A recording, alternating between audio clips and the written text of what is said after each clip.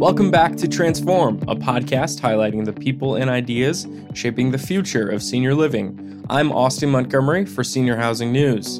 On today's episode, I spoke with Charter Senior Living President and Chief Operating Officer Jayne Sallerson. The Naperville, Illinois-based company operates 49 communities in 11 states. Charter Senior Living is gearing up for future growth with a refocused leadership team aimed at further optimizing operations, from staffing to improving the overall resident experience. I think the future is really bright for Charter. I really do. We've built some good relationships. We've had some very good successes, which has allowed us to grow. Now, here's my interview with Jayne Sallerson, President and COO of Charter Senior Living. Jayne, thanks for being here with me today. Austin, thanks for letting me join. Of course. And Jayne, for those who aren't familiar with your background in senior living, could you outline your previous roles you've held prior to your most recent promotion as president with Charter? Sure. I've been in the senior living industry since 1998, and I literally kind of stepped into it. I was working as a salesperson representing a group purchasing organization. And I actually cold called on an assisted living community. I didn't even really know what it was. And I had an opportunity to meet a regional director of operations who happened to be at the community. And a few months later, they called me and said, "Hey, would you be interested in being a regional sales director?" And I said, "Sure. I don't really know too much about assisted living." And that's how it all started. I started as a regional for Emeritus way back when, and then became a regional for Somerville Senior Living under Granger Cobb, who people have known Granger.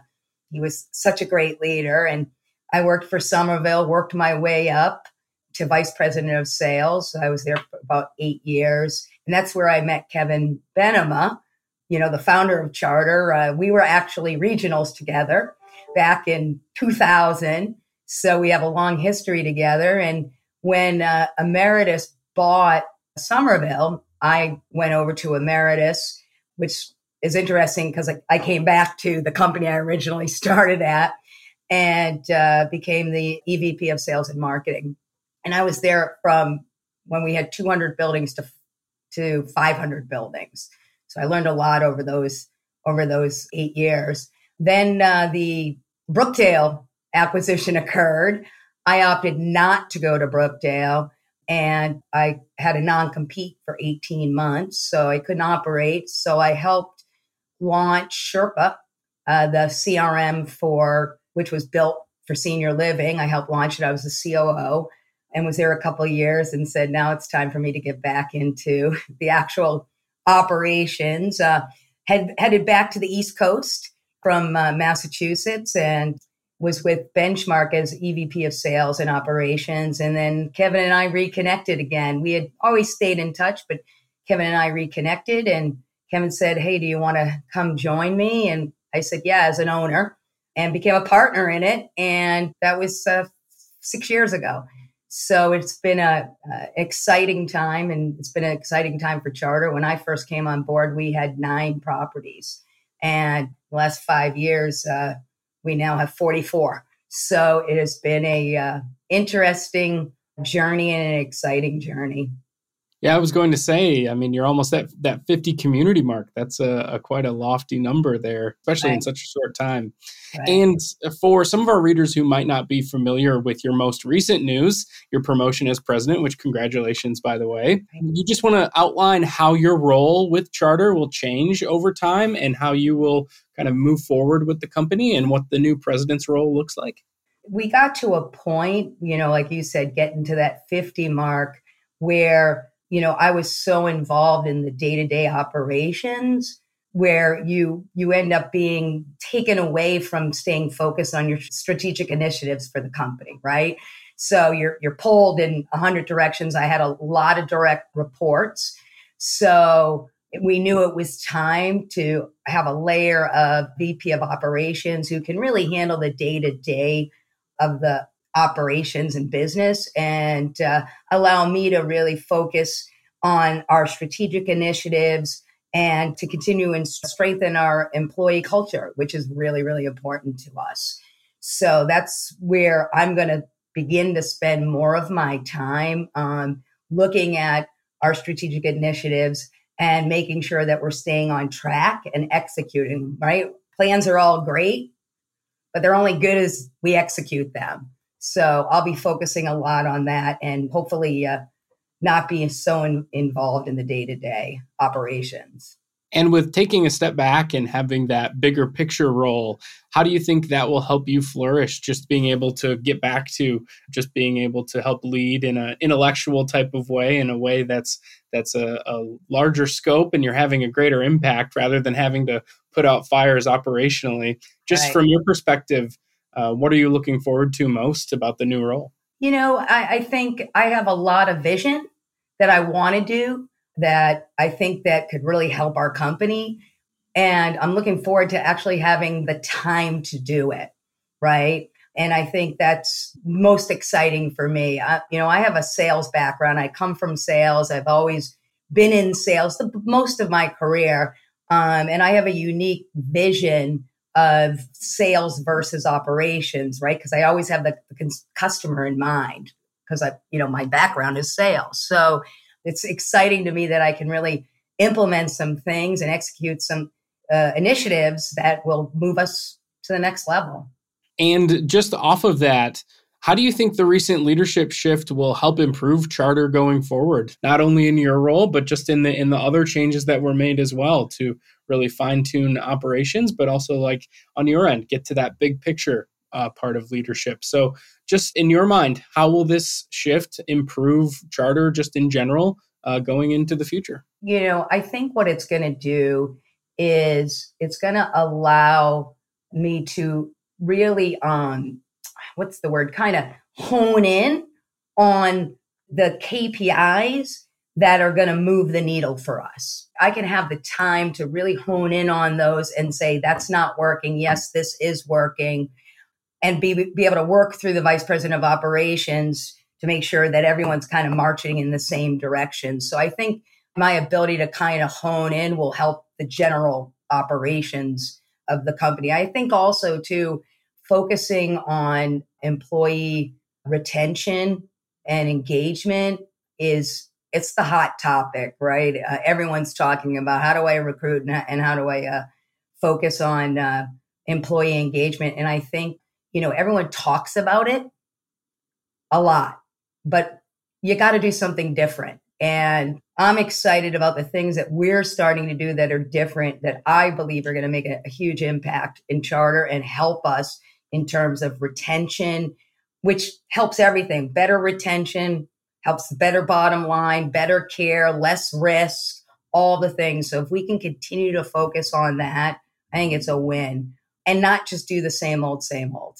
Everyone's talking about the same thing we've been talking about for 25 years. That seems to be the case of some of the things I'm learning just about the industry as I get more and more familiar with it. And since you just mentioned talking about labor, I can jump ahead to one of my questions that I had on labor. Just in your mind, how has Charter worked to reduce turnover and improve retention? I know that's obviously a big bite of the apple, but anything that's working really well in your mind for Charter?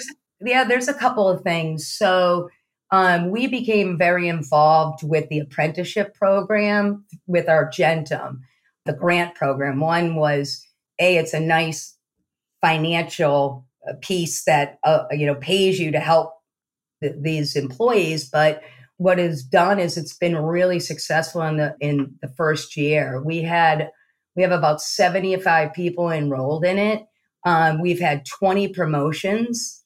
And the way that the program works is at certain periods, at a 3-month period, a 6-month period, a year period, there's some financial increases that they get along the way. Plus, it's a career path for them.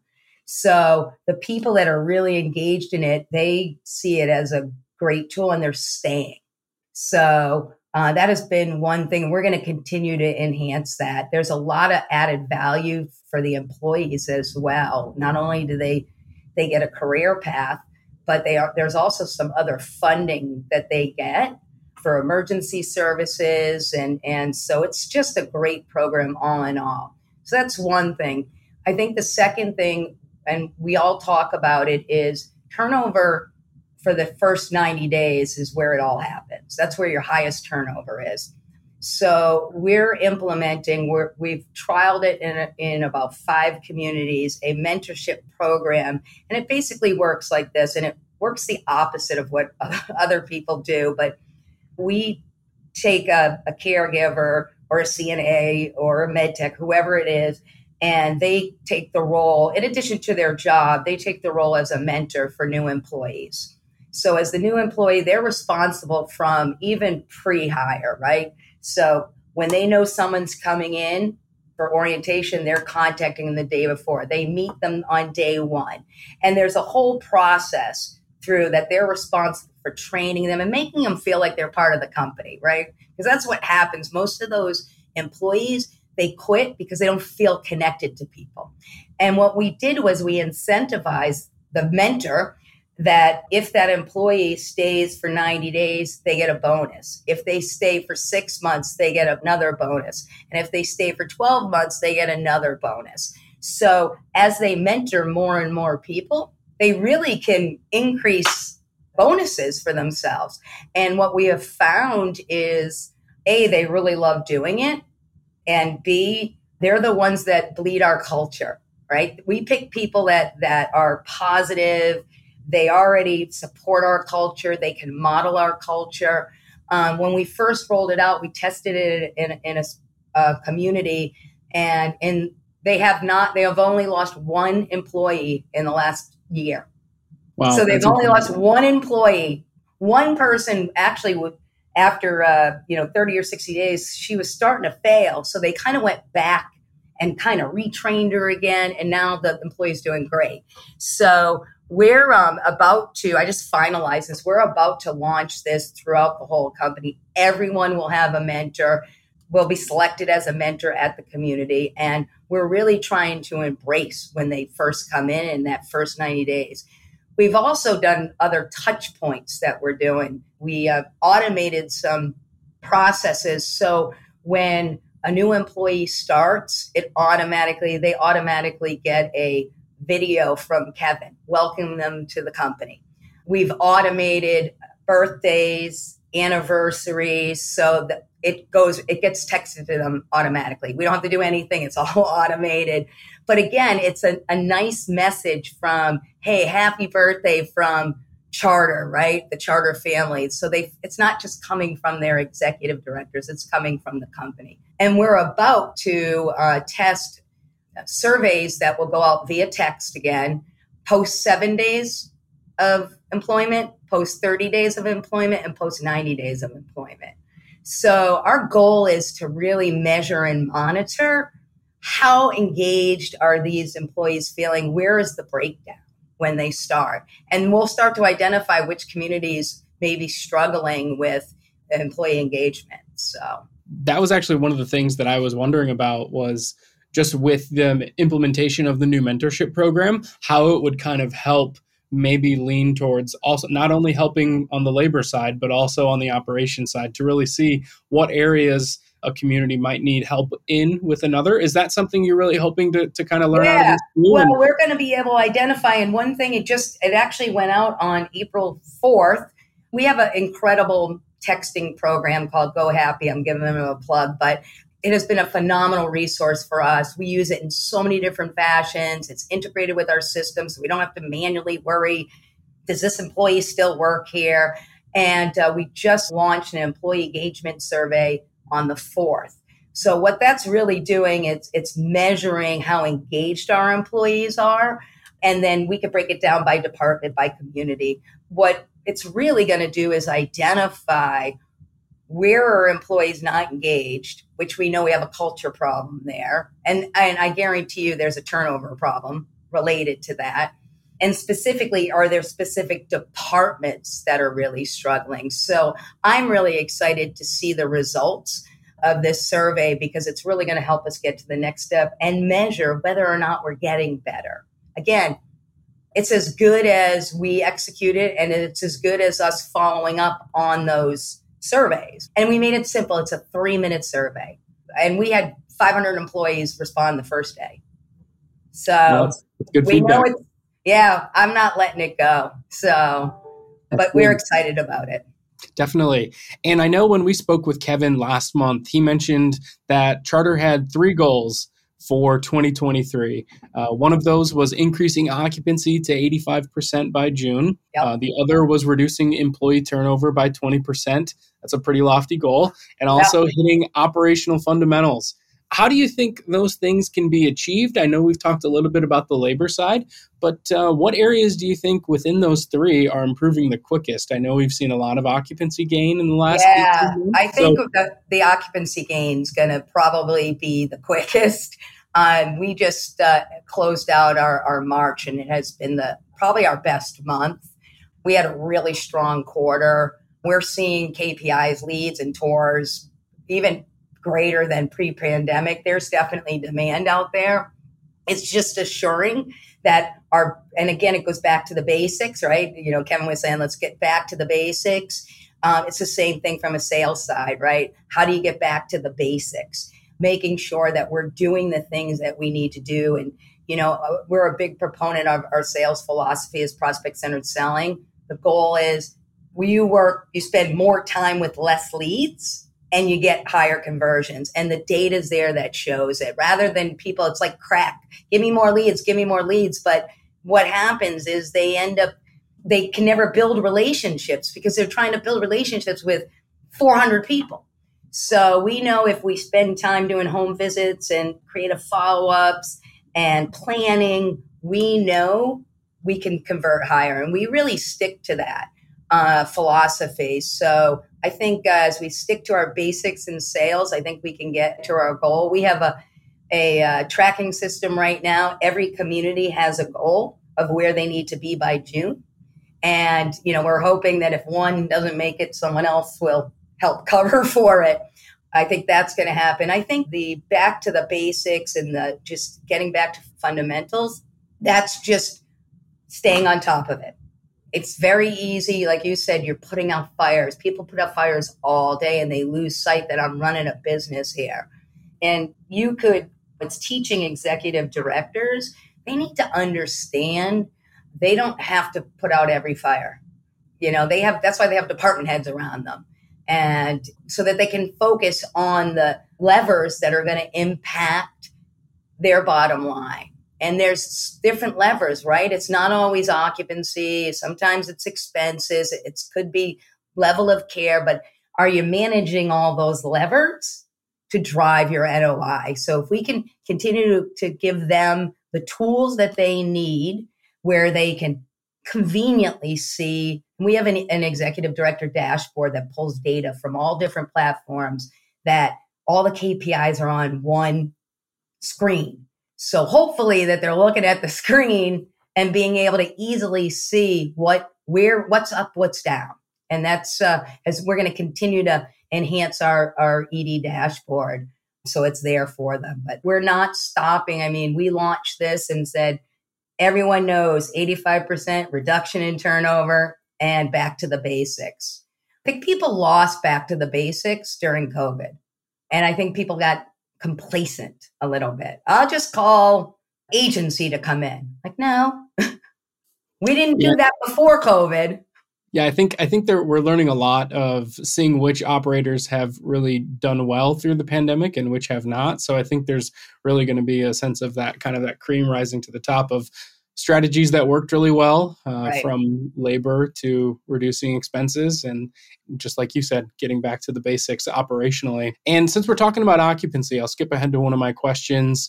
Obviously, with March being such a successful month, that's great, a great indicator heading out of the first quarter. So what strategies have been working well in terms of recouping occupancy from the pandemic? I know everyone's come a long way, but it seems like now we just had a headline recently that was an operator telling us they're not satisfied with 90% anymore. They think that the ceiling is kind of growing, if you will, for where occupancy can go. So would love to know for Charter, what's working well in terms of kind of regaining that occupancy that we lost in the pandemic. It's going back to the basics. Like I said before, it's staying true to who our sales approach is. I think also we're doing some digital strategies to drive more qualified leads to the communities and hopefully be a little less reliant on paid referral sources, because that's just a killer for your community, the paid referral sources. So really focusing on that. Again, it's just back to the basics. What I said 25 years ago as a regional sales director is the same thing I'm saying today. Get to know your customer, right? Your prospect, call them back. It's as simple things. And you probably hear the stories out there. I could shop a market and out of 6 buildings, one person will call you back. And hopefully we're the one that is calling you back. So we stay really focused on that. Sherpa, our platform, allows us to measure time in the selling zone. How much time are they spending in the selling zone? Salespeople have a unique ability to find ways of getting out of the selling zone, like decorating a Christmas tree or running an activity. And we got to keep them in that sales zone. If we do that, it's going to happen. And I agree, the operator that says 90% isn't stable, I've never been satisfied. It really came back. Back at the Somerville, there was an executive director. She came up with the term no lost revenue days. It came from Somerville Senior Living 15 years ago. And it was like, hey, if we're 95%, why can't we be 98%? And if we're 98%, why can't we be 100%? So having, to the point where you've got buildings battling on how many lost revenue days they have, when they say, I've gone 3 months with no lost revenue days. I mean, that's incredible. It's harder to keep them full than it is to fill them. But I think if you stick to it, and you do, it hasn't changed. How we get leads have changed because a lot's through digital and you have to be a little bit more creative, but building the relationships and the trust hasn't changed. Seniors are still seniors. They still are resistant to move in. And you got to figure out a way to help them through that resistance. Yeah, I think in learning just a lot about the industry over the last year, one of the things I've heard from my sources is that everyone really isn't satisfied with the market penetration that senior living has right now, in terms of like how many people are actually within senior living, within the entire spread of possible people that could be in senior living. So yeah, it's definitely, and I had someone tell me that no other industry would be satisfied with those types of market penetration. So that it's really going to be interesting to see just how operators adapt over the coming years to really capitalize on the demand that's clearly there. And in our conversation today, I've heard a lot about, it seems like there's a lot of transformation going on at Charter. It seems like there's a really a shift for what's ahead. So how would you characterize the state of operations within Charter communities as it stands 1 quarter through the year? Just how would you characterize just operations from your perspective? I thought about that question. And if I was to grade myself or ourselves, I would, because I'm never satisfied, right? And a perfectionist, I would say we're a B. I think there are buildings that are A's. And, I always look at buildings kind of in that bell curve, right? You have your 20% buildings that just crank it. No matter what you do, you have great, strong executive directors in there. Then you kind of got your middle of the line, and the middle group, those are your B plus people. And how do you get them to be A minuses, right? Or get them to A's. And if you can get them to the A's, that's what puts you to the whole next level. And then you're going to have your stragglers at the other end. And those are the ones that usually are your time suckers. They're the ones that everyone has to end up going to. And you have to kind of learn when to cut bait. I think I've learned over the years, you try to give people the benefit of the doubt, but usually there's just red flags in front of you. And, no one wants an opening, but a bad ED can just kill a building. We all know it's all about the executive director. Good executive director results in good buildings.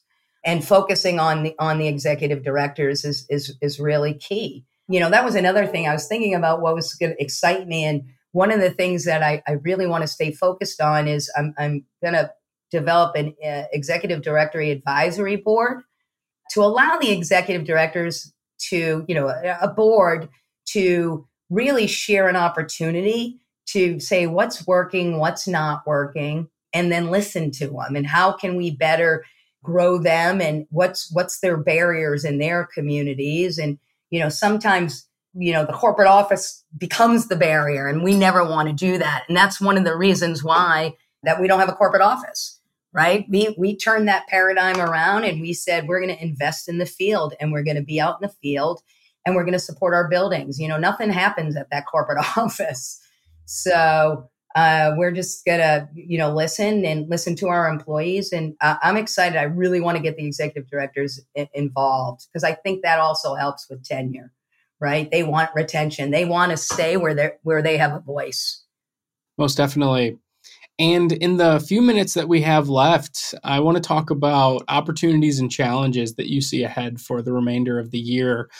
We'll start with challenges, and that way we can round out on a positive note with opportunities. So what do you view as the biggest challenges for operations for Charter in the year ahead? I mean, just coming off of two really abnormal years, I think 2023 has been a push for everyone to try and kind of get their feet back under them and realize what normal is, and really expand off of that. So just in your mind, is the biggest challenge in retention and on labor, or is there another area that you think might be the biggest challenge for the rest of this year? We still have headwinds with labor. I think it's getting a little bit better.